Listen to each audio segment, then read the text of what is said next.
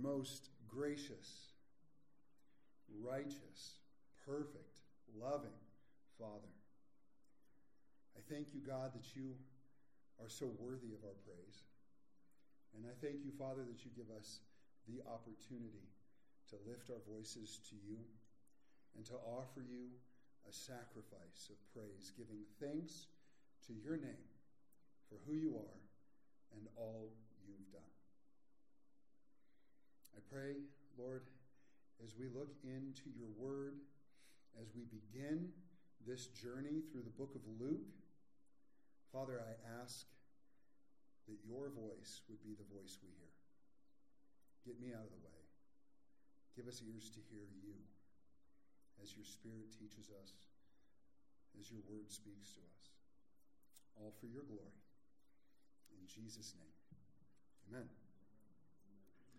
So today, we are beginning our journey through the book of Luke, a journey I expect to take the better part of a year. I will be very excited if we are done with Luke by next Christmas. I'm serious. Because I usually, one of the things I love to do is read through a book before I start teaching it. And as I was reading through the book of Luke, I'm like, I would get to chapters where I'm like, well, those 4 verses are a message, and then those 3 verses are a message, and then those 4 verses are I'm going to have like 8 messages in that chapter. We're going to be in Luke for a while. And I'm excited about that. As I mentioned, the beginning part of this year, or the beginning part as we go through Christmas, we will be moving through the birth of Jesus, as Christmas literally means a celebration of Christ. What I'm going to do is I'm going to read the first couple verses here. Then we're going to go into an introduction of the book, and then we'll get into the text itself. Luke chapter 1 and verse 1. Inasmuch as many have taken in hand to set in order a narrative of those things which have been fulfilled among us, just as those who from the beginning were eyewitnesses and ministers of the word delivered them to us. That's a fun sentence. It seemed good to me also, having had perfect understanding of all things from the very first, to write to you an orderly account, most excellent Theophilus, that you may know the certainty of those things in which you were instructed. Now, we're going to have a lot of fun pulling that apart. At least I think it's fun. But let's spend a few minutes talking about the book itself. We call it the Gospel according to Luke, or the book of Luke, or if you meet somebody who really wants to show off their theology like I'm about to, the Lukean account. Isn't that dumb? Right? I heard this person talking about the various Gospels, and they're like, well, you have the Johnian account, and the Markian account, and the Matthean account, and the Luke. I'm like, it's Matthew, Mark, Luke, and John. Why does that have to be any harder than that? But now you have that in the back of your mind. So maybe next week I'll say, turn to the book of Lucian.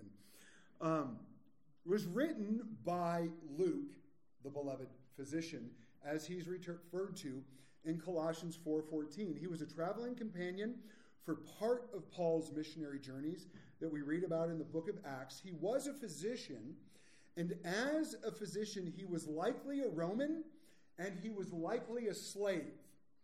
Back then, a wealthy Roman citizen would have a slave, and if they noticed that slave was intelligent, they would have them trained as a physician to serve the family.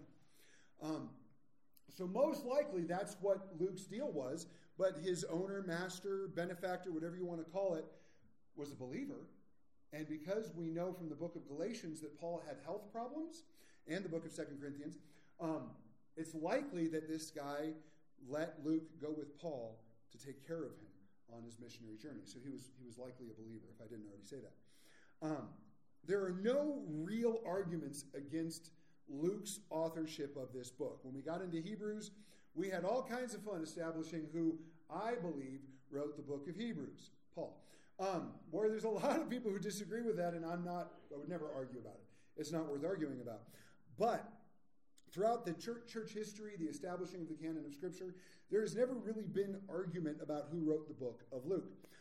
There is external evidence which comes from the book of Luke being accepted very early on by the church and being written by Luke.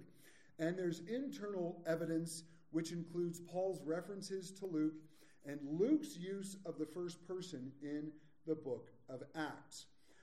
Of course, Luke wrote under the inspiration of the Holy Spirit. We know this from 2 Timothy 3:16, that all Scripture is breathed out by God. And he additionally would have been writing under the spiritual authority and teaching of Paul. Because he was Paul's traveling companion, Paul was most likely the one who instructed him in his faith, discipled him, mentored him, whatever word you'd like to use. And as Luke wrote, we're going to get into this a little bit more, Paul would have likely been there. That's why when we talked about the book of Hebrews, that a lot of people attribute Hebrews to Luke, which is possible that Luke was the penman under the inspiration of the Holy Spirit, but by Paul's teaching, meaning Paul still had an influence over the writing of that book. I'm going to get off topic. Originally, Luke and Acts... Oh, wait, I skipped something, didn't I? Time. It was written around 61 or 62 A.D. The timing of both Luke and Acts corresponds with Paul's first arrest, leading up to his waiting in Rome to appear before Caesar in Acts 28. Paul is in prison at the end of the book of Acts. That's somewhere around 64 AD. So both Luke and Acts had to be completed by then. We know that. It is believed that both books may have originally been written as part of Paul's defense before Caesar. At the end of the book of Acts, Paul says that, I appeal to Caesar, and he goes to Rome and he's waiting. Well, in his appeal to Caesar, he was allowed to present whatever he wanted in his defense. And so it is believed by many that Luke wrote both of these books as a presentation at Paul's defense. The Greek argumentative style of the book lends itself to that, which is why also some people think Luke had something to do with Hebrews. Hebrews is written in the same argumentative style. Originally, Luke and Acts were considered one work. Although Luke himself separates them at the beginning of Acts, he refers to the former account when he refers to Theophilus. So the purpose of the book, we're going to go more into this in the opening verses, but ultimately Luke's purpose was to show the humanity of Jesus, using the term Son of Man some 25 times. The other Gospels use it as well, but it's especially in line with Luke's purpose in what many consider to be the theme verse of this Gospel, Luke 19:10, for the Son of Man is come to seek and save that which is lost. The book of Luke was meant to show that salvation is for everyone. Now, the book of Luke's place in the Synoptic Gospels. The word synoptic is kind of a fancy word. We refer to Matthew, Mark, and Luke as the Synoptic Gospels because it's a general view of the whole. And Matthew, Mark, and Luke are quite similar in their structure and their content in order to form the Synoptic Gospels. John, of course, is different, but each of the Gospels has a very unique audience and purpose. Matthew was written to a Jewish audience, and Jesus is presented as the Messiah with fulfilled prophecy. Mark was written to a Gentile audience, and Jesus is presented as servant. Luke was written to a Gentile audience where Jesus is presented in his humanity and as Savior of all, both Jew and Gentile, for which I'm very grateful because I'm a Gentile. John did not have a specific Jewish or Gentile audience, so it's called a varietal audience. That's fun, right? And Jesus was presented as God for the purpose of our belief. Now, even though the Gospels the first three are synoptic, there are some unique aspects of the book of Luke. For example, Luke speaks of Zacharias and Elizabeth, which we're going to get into over the next couple weeks, and then various experiences surrounding Jesus' birth, like Mary visiting Elizabeth, Jesus' presentation in the temple, the prophecies of Zacharias and Simeon and Anna's testimony. Luke also gives us the only account of Jesus' childhood, having to be about his father's business, which we'll get to in a month or two. He gives us the account of the repentant thief on the cross, the raising of the widow of Nain's son, the full account of the two that Jesus met on the road to Emmaus, the account of the rich man and Lazarus.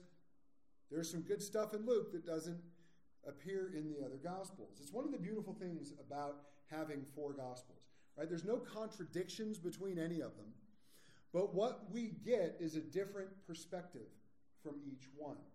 I heard Pastor Chuck say it this way once, and I've always loved it. He goes, you ever been to a big parade? Rose Parade, Macy's Thanksgiving Day Parade? I've never been. But if you look, they're going down the street, and there's people watching on all 4 corners. Now, all 4 of them are seeing the same thing, but they're all seeing it from a different perspective. So as they talked about it, or if they wrote about it, what they wrote would look different. They wouldn't be exactly the same. That's what we get in the Gospels. Back to verse 1. Insomuch as many as have taken in hand to set in order a narrative of those things which have been fulfilled among us, just as those who from the beginning were eyewitnesses and ministers of the word delivered them to us, it seemed good to me also, having had perfect understanding of all things from the very first, to write to you an orderly account, most excellent Theophilus, that you may know the certainty of those things in which you were instructed. So Luke immediately gives a purpose in his writing, and he addresses a specific audience. He starts off that, a lot of other people have taken it on to set in order a narrative of the things which happened. Those who from the beginning were eyewitnesses and ministers of the word delivered them to us. So here Luke is recognizing the other gospel writers. Specifically, he would have been referring to Matthew and Mark. Both of their gospels were written by this time. Actually, probably a fair amount of time earlier. And so John was written later, but he would have been referring here to the other accounts that had been set down as the books of Matthew and Mark, which not only were written, but would have been circulating around the church at that time.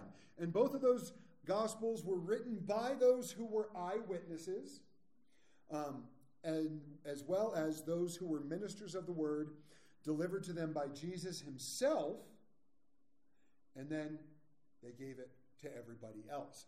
So I think that's kind of cool, even though he doesn't mention them by name. So he goes on, it seemed good to me also, having had perfect understanding of all things from the very first, to write to you an orderly account. Now this is where the book of Luke gets really interesting to me, right? We made it a couple verses. Because that phrase there, for perfect understanding, and you all know how good my Greek pronunciation is, it's that long word that starts with a phrase. You do what you want with that, but it's written down for you. But what the word or the phrase means is it means of following after something to attain a complete or circumspect understanding. What this means is that Luke researched his gospel. Right? Matthew and Mark were witnesses. When John wrote later, he was there, he saw it. Luke wasn't. Luke was a Roman. Luke was probably in medical school or whatever when all of this was going on. So he wasn't there, but what happened was, he goes, I've heard what everybody else said, right? Probably even read their Gospels. I've been hanging out with Paul. I wonder what they didn't write down. So he went after it. He researched it. That's what this phrase means, is that he was talking to many of the people. Probably talked to Matthew, probably talked to Mark, and the other apostles who were still alive. Maybe he talked to Jesus' mother Mary, and that's how he found out about the angel Gabriel. Maybe he went and found Zechariah and Elizabeth, who we're going to look up, and goes, well, you were John's parents. Is there anything you can tell me? And they were like, oh yeah, we got something to tell you. Right? So we get all of these details that the other Gospels don't have because Luke went and found out. That's what that phrase means. Essentially, he did his homework. And then he talks about how these things are from the very first. And that's a fun word that I can actually pronounce, anathen. And it means that it's translated from above in John 3:31 and John 19:11. What it speaks of is the inspiration of the Spirit of God on the book of Luke. So not only does he say, hey, I researched all of this, but also God's Spirit inspired it. which I think is important for us to understand. So he did all of this so he could write an orderly account, a consecutive retelling of the actual events. That's what that word means, orderly account. And a consecutive retelling of the actual events. He didn't you know what? Matthew and Mark left some stuff out, so I filled in some gaps, right? He's not like Dallas Jenkins. I love The Chosen, you all know that, but takes some creative license, doesn't he? There's some creative license in there. If you're reading the Bible along with watching The Chosen, you'll go, that didn't happen, right? It makes for good TV, and if you haven't watched The Chosen, I encourage it. I think it's fantastic. It's really well done. But do so with your Bible in front of you, and keep in mind that it's a TV show, right? And that's okay. It's okay for it to be a TV show. That's not what Luke did, though. He didn't look at Matthew and Mark and go, oh, nobody wrote about John's birth, so, well, what could have happened? Right? This is not conjecture. It's not a guess. Boy, nothing said about Jesus' childhood. Maybe when he was 12 years old, he hung out in the temple and Mary and Joseph lost him. Now, you can only imagine for those 3 days, we're going to get there, that Mary and Joseph were praying. How do you pray that? God, we may have lost your son. Could you maybe show us where he's at? That's not what happened. Luke did the research. He was inspired by the Holy Spirit. So the things that we have in this gospel are accurate. And then he addresses it to the most excellent Theophilus. The title means that the person who Luke was writing to would have been of great social or political importance, may have actually been Luke's owner. The word Theophilus means lover of God. Greek theos is God. Philos is where we get Philadelphia, brotherly love. It means lover of God. Probably not the person's actual name unless they changed it. Now, there are arguments made, and I actually think they're pretty good arguments, that Luke and Acts were not actually written to a specific person. That when Luke addresses Theophilus, he's not addressing one human being. What he's addressing is anyone who loves God. And since it's believed that both books were written as a legal defense for Paul's appearance before Caesar, it's possible. Now, I kind of lean that way a little more than Theophilus being an actual person. I lean towards Theophilus being a general term for those who love God. Now, it's a little self-serving because then it means it was written to me. To all of you as well. What's that saying? Jesus loves everybody, but I'm his favorite. My wife won't let me buy that t-shirt. That's right. Well, Judy's his favorite. Linda's his favorite. He just loves me a little more. I'm joking. I'm so joking. So I'm not sure. Right? We're not really told which one it is, and that's okay. It can be either. It could be a little bit of both. That's okay. And he ends this opening passage that you may know the certainty of those things in which you were instructed. Whoever Luke wrote to, he wanted them to know with certainty. And the word means security and safety. It's a beautiful, beautiful thought. It's not just, I really want you to know that I didn't lie to you. It's, I want you to be secure in what I've written. I want you to find your safety in what I've written. We know throughout the Bible, over and over, God is called our refuge, right? We run to the rock that is higher than I. And Luke is telling them, I want you to have that in what I've written because it's accurate in what you've been instructed. And the word for instructed is katekeo. I can pronounce that one. And it's where we get our word catechism. For anybody who grew up maybe in the Lutheran or Catholic Church, the word catechism simply means that you are teaching doctrine to someone who is learning. So it may be teaching young people, it may be teaching new believers, it may be discipling someone, but it's teaching someone who is learning about those doctrines. That's what catechism means.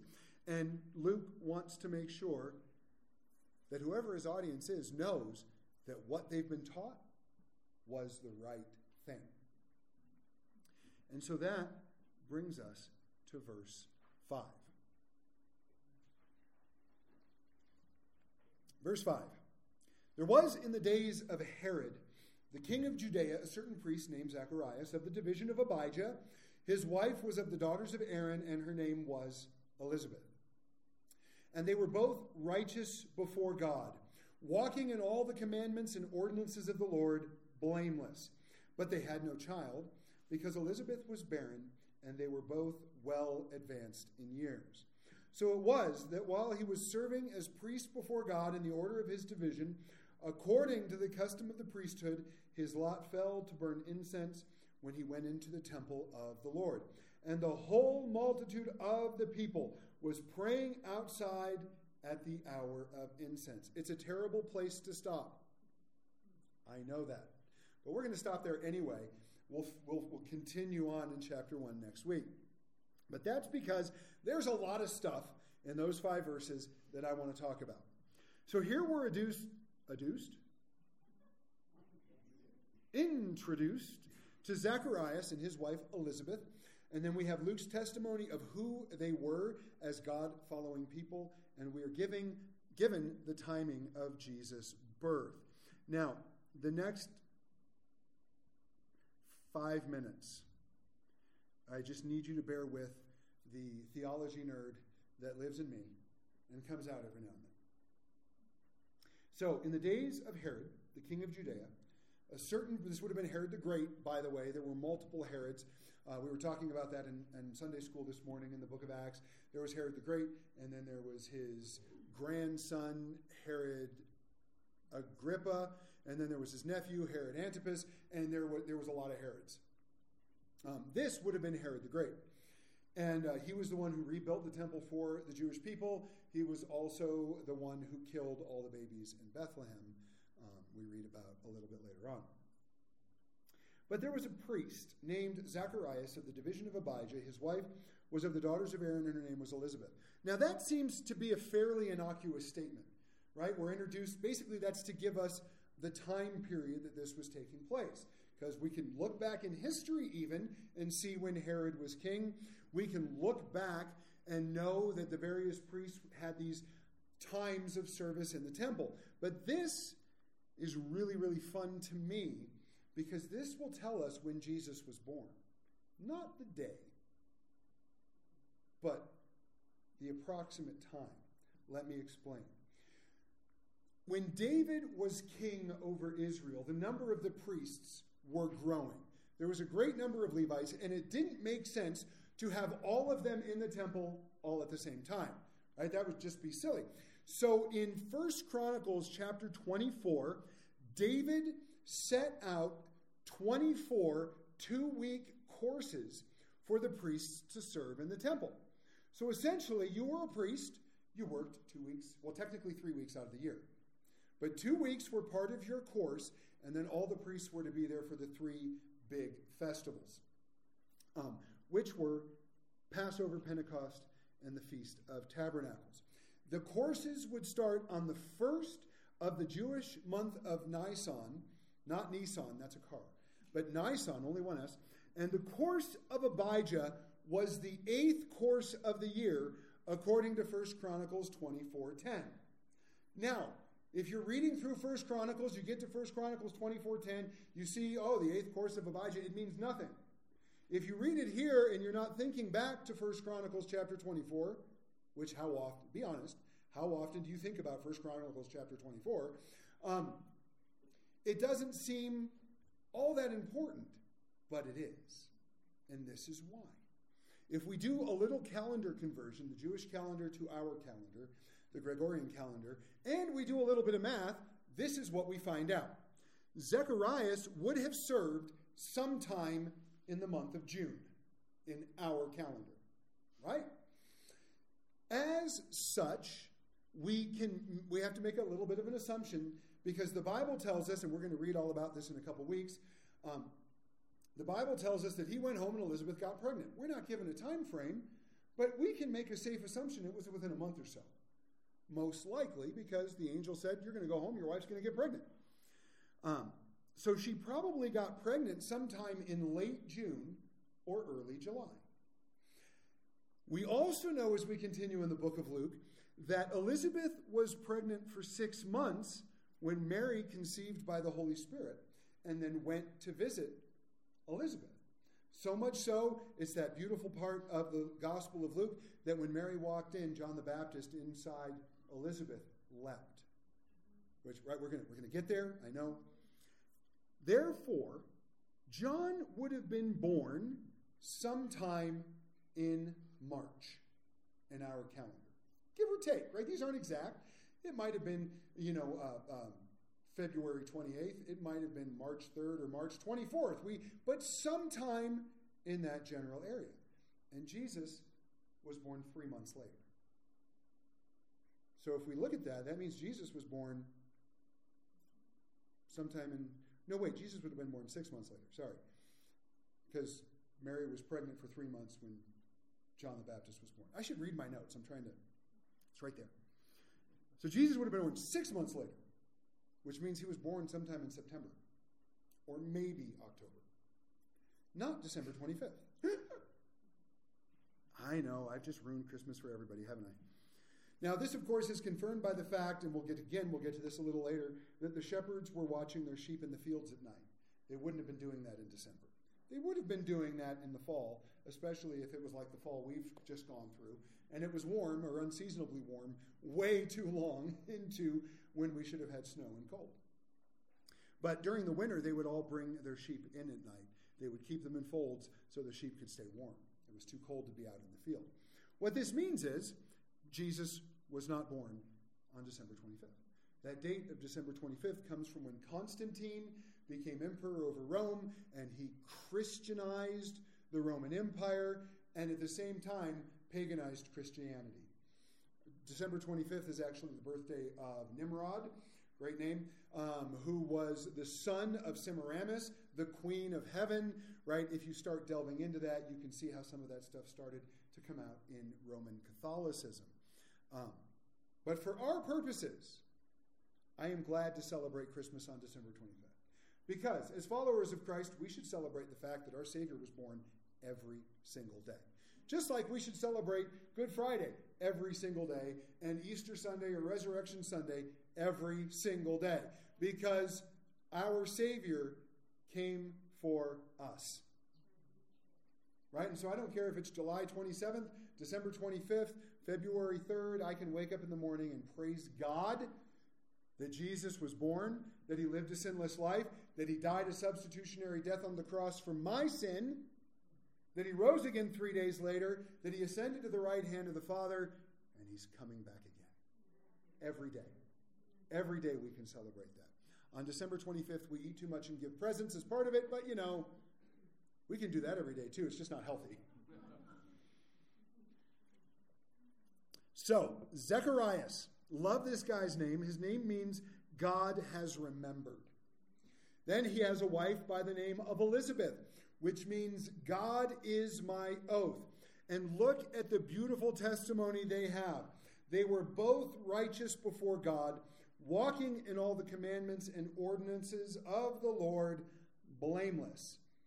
But they had no child because she was barren and they were old. That's what that means. They were advanced in years. It's a nice way of saying they were old. How old? Very. We'll get to that. So they were both righteous before God. They both followed and obeyed his word. This is the testimony that we as followers of Christ should have. And if we don't always have it, if we're honest, right, we sometimes don't have it, it's what we should be searching for.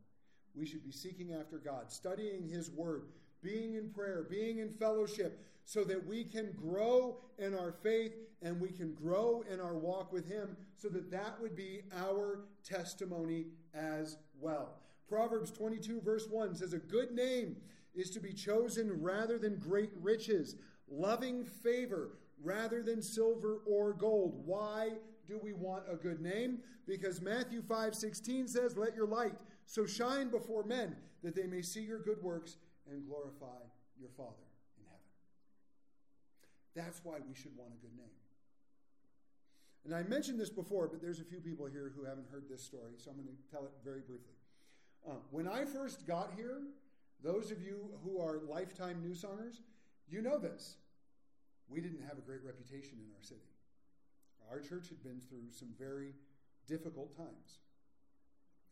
And when I first got here, this is what people would go, oh, you moved to Gunnison? Why are you here? Oh, I'm the pastor at New Song. Oh, I've heard that church has had some problems.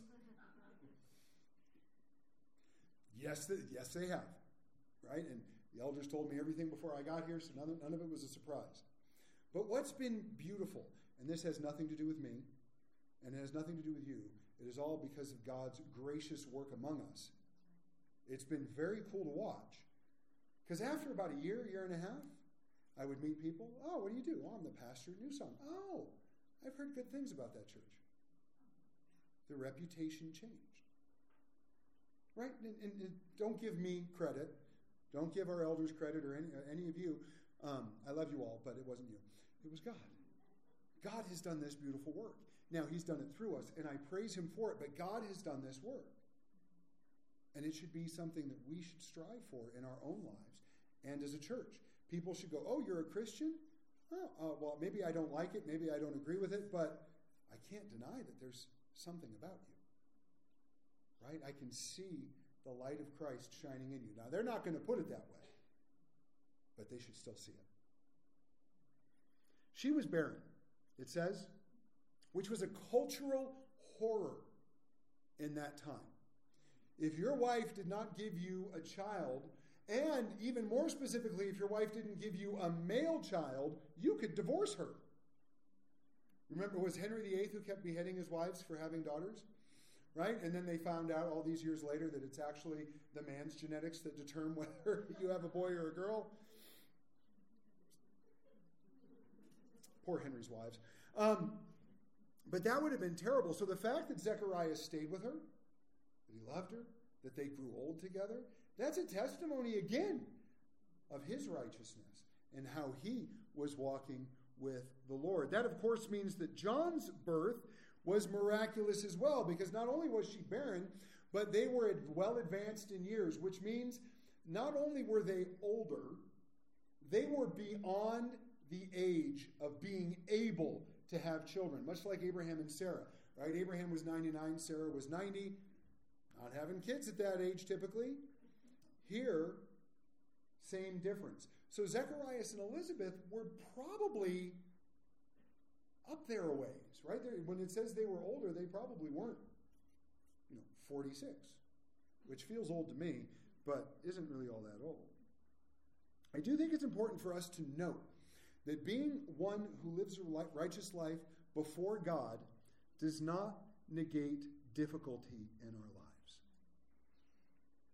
So you have this beautiful testimony of Zacharias and Elizabeth. They were righteous. They kept the commands of God, but she was barren. Because there are some false teachers in the world who would have you believe that if you are a follower of Christ, you will always be rich. There are some false teachers in the world that says if you are a follower of Christ, you will never get sick. You will never have a bad day. You'll never have anybody be mean to you or anything else you might want to put on that list. They are liars, and they are leading people to hell. Because I'm going to tell you something. I am a follower of Christ. I love him with all my heart. Am I always perfect? No, not even close. Do I always follow his commandments?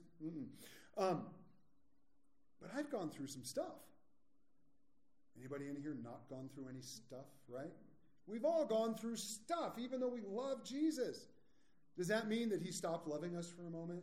Or does that mean, I'm going to tell you this one, I love you all, don't ever post this on Facebook or I'll get angry. Not specifically at you, but whoever gave it to you. You ever seen the one that says, God gives his toughest battles to his strongest warriors? No, he doesn't. I'm not his strongest warrior. I'm weak. And I know I'm weak. And sometimes I go through those things because of my own poor decision making. And sometimes I go through those things because God has a purpose. And often that purpose is to reveal my weakness so that I'll rely on his strength instead of my own. So anyways, if you post that on Facebook, just please don't. That's on the list with people who pray Daddy God. Just so you know, right? You guys have heard that before. I have not complained about that in church before. We were somewhere, I don't remember where we were at, and we were praying with a group of people, and someone's like, "Oh, Daddy God, I just love." I'm like, "No, Father God, fine. Abba Father, I'm good with. Even Dad, Daddy God." I don't know why that just irks me, right? And maybe they're totally sincere, and I shouldn't be so judgmental. Okay, I really shouldn't be so judgmental, even if they're not sincere. But Daddy God it grates on me, nails on the chalkboard. And I think God is probably laughing at me right now because I'm sure it doesn't bother him. But John 16:33, Jesus said, "These things I have spoken to you, that in me you may have peace. In the world you will have tribulation, but be of good cheer. I have overcome the world." So I'm not trying to tell you what God does and why all the time. That's not up to me. But what I can tell you with certainty is that as followers of Christ, we will go through difficult things. But we have hope because Jesus has overcome the world. When we're told to rejoice in our tribulations, I know, hard word to listen to. We were talking this morning in Sunday school about how God calls us to pray for our enemies, to forgive those who have treated us poorly. Sometimes that's hard to hear, isn't it? We don't like that. I don't know about you, I don't like it. When God tells me to forgive someone who's treated me poorly, or when God tells me to forgive someone who's treated my family poorly, that's even harder. It doesn't change, it's what we're commanded to do. And it doesn't change that the Bible tells us very clearly that if we refuse to forgive someone else, well, then God doesn't have to forgive us. Ooh, that one's no fun either. Right? I love the Word of God because the Word of God doesn't sugarcoat anything for us. It says if you're not going to forgive people, then God doesn't have to forgive you. So, forgive. It's that simple. That's a different message, though. Right? The Bible doesn't tell us anywhere that our lives will be unicorns and rainbows and puppy dogs, right? The Bible doesn't say that. What does the Bible say? Yeah, you're going to go through some tough stuff. Go read the book of Job, right? You're going to go through some tough stuff. And sometimes God has a purpose in it. Sometimes it's a result of our own decisions. But we're going to go through it. So how do we rejoice? What leads us to a place where we can rejoice in our suffering? Right? Don't ever get up and go, God, I thank you that this horrible thing happened. I'm so excited. That's a lie. But what you can do is say, Father, even though I don't know why this is going on, and even though I don't like it, and even though it's difficult, I know you love me. And I know you're going to get me through to the other side. And I know you're going to take care of me. And in that, I can rejoice, even in the midst of the worst. So then we get to Zechariah's service. So while it was evening, or while he was serving, as priest before God in the order of the division, according to the custom of priests, the lot fell to burn incense when he went into the temple of the Lord, and the whole multitude of the people was praying outside at the hour of incense. And I love this. Zacharias would probably only have the opportunity to do this once in his entire lifetime. And because he was older, he had been serving as priest for a while. He had shown up for his 2 weeks on multiple occasions. But this time, the lot fell so that he could burn incense. I imagine that would have been a great thrill for him. Right? We know, Proverbs says, and I don't have the reference, but Proverbs says the lot is cast into the lap, but its every decision is from the Lord.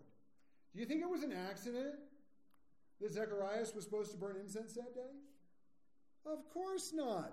When we get to verse 11, then an angel of the Lord appeared to him standing on the right side of the altar of incense, which we're going to talk about next week. Obviously, God needed Zacharias in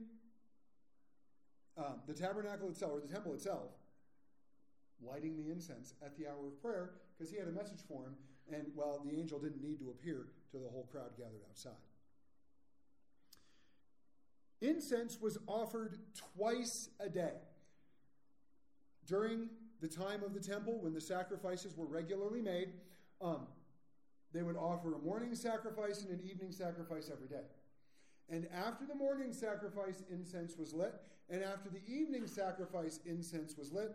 And at this time, the evening sacrifice wasn't what we would think of evening. It usually wasn't 5 or 6 o'clock. It was usually around 3 in the afternoon.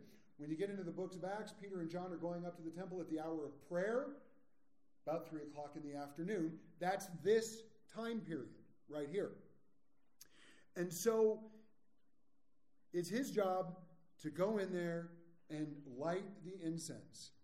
And it's going to lead to the angel meeting with Zacharias and making the first of 2 announcements that change the entire world that we're going to talk about next week. Right? You don't want me to get into it? I get into it now. It'll be fun. But this is, I want to look at this thought real quick, that there was a multitude of people praying outside at the time of incense. And I think there is something that is so powerful when God's people pray together. Now, we are commanded. Jesus told us in the Sermon on the Mount, when you pray, go into your closet, right? Don't stand on the street corner and make a long prayer trying to get everyone to look at you. And I appreciate that. We should each have our own time with the Lord. But there's something powerful when we pray together. His brother James told us in chapter 5, verse 16, that we are to confess our trespasses to one another and pray for one another that we may be healed. The effective, fervent prayer of a righteous man avails much. What he's talking about there is corporate prayer. Ultimately, now it might be 2 people, that counts as corporate. It might be the whole church. It might be a small group. It might be family. It might be whatever you want it to be. But it's powerful when we pray together. It's powerful when we're vulnerable together so we can honestly pray for one another. I know, that's a word not a lot of people like. Time to be vulnerable. I don't want to be vulnerable. You need to talk to people. I don't want to talk to people. You need to tell people what's going on. I don't want to. But we're only as sick as our secrets. So I say all that. If you look in your bulletins, next week, Sunday at 8:30, second Sunday prayer. Just throwing that out there. As we close, I know this was a lot to take in today. And thank you for being patient with my need to geek out on all the theological stuff in here. And I appreciate you being open to receive from God's word as we begin the journey in the book of Luke. For us today, there are 2 things I think are vital for us to take away. First, in the opening of Luke, we are giving an amazing glimpse into the continuity and accuracy of God's word. This is something we should be aware of and we should be looking for as we study God's word. Because as we do, we will have the same confidence in our instruction in God's word that Luke intended for his audience, for Theophilus. And we should. Now, does that mean you can never ask a question? No, ask questions. Does that mean that if you read something and you don't understand it, that you're not a Christian? No. That's not what that means. But what it means is you can look into this book. You can read it. I don't care if it's Genesis 1:1 all the way to Revelation 22:21 and everything in between. You can read this book and you can know it's God's word. You can know it's accurate. And then you can ask God to help you understand it and apply it. Second, we see the importance of testimony. As we live our lives before God and we seek to honor him, this is empowered by the Holy Spirit, guided by God's word, and seen in the world around us. But there's importance to our testimony. So how do we take this home? First, as we approach the birth of Christ in our yearly calendar and in the book of Luke, I want to ask, what does it mean to you? Do you simply celebrate Christmas like any other holiday? We put up the tree, we roast the turducken, we make pie and we give presents. Yay, Elf. We watch Elf or A Christmas Story or the Santa Claus or Miracle on 34th Street. I was thinking, though, of A Wonderful Life, which, by the way, is being released in theaters for its 75th anniversary this year. Throwing that out there. Is that what we celebrate? Is that what we celebrate? Or do we celebrate Jesus Christ? Now, is there anything wrong with giving presents? No, not at all. Is there anything wrong with watching the movie Elf? Well, if you like dumb humor, not really.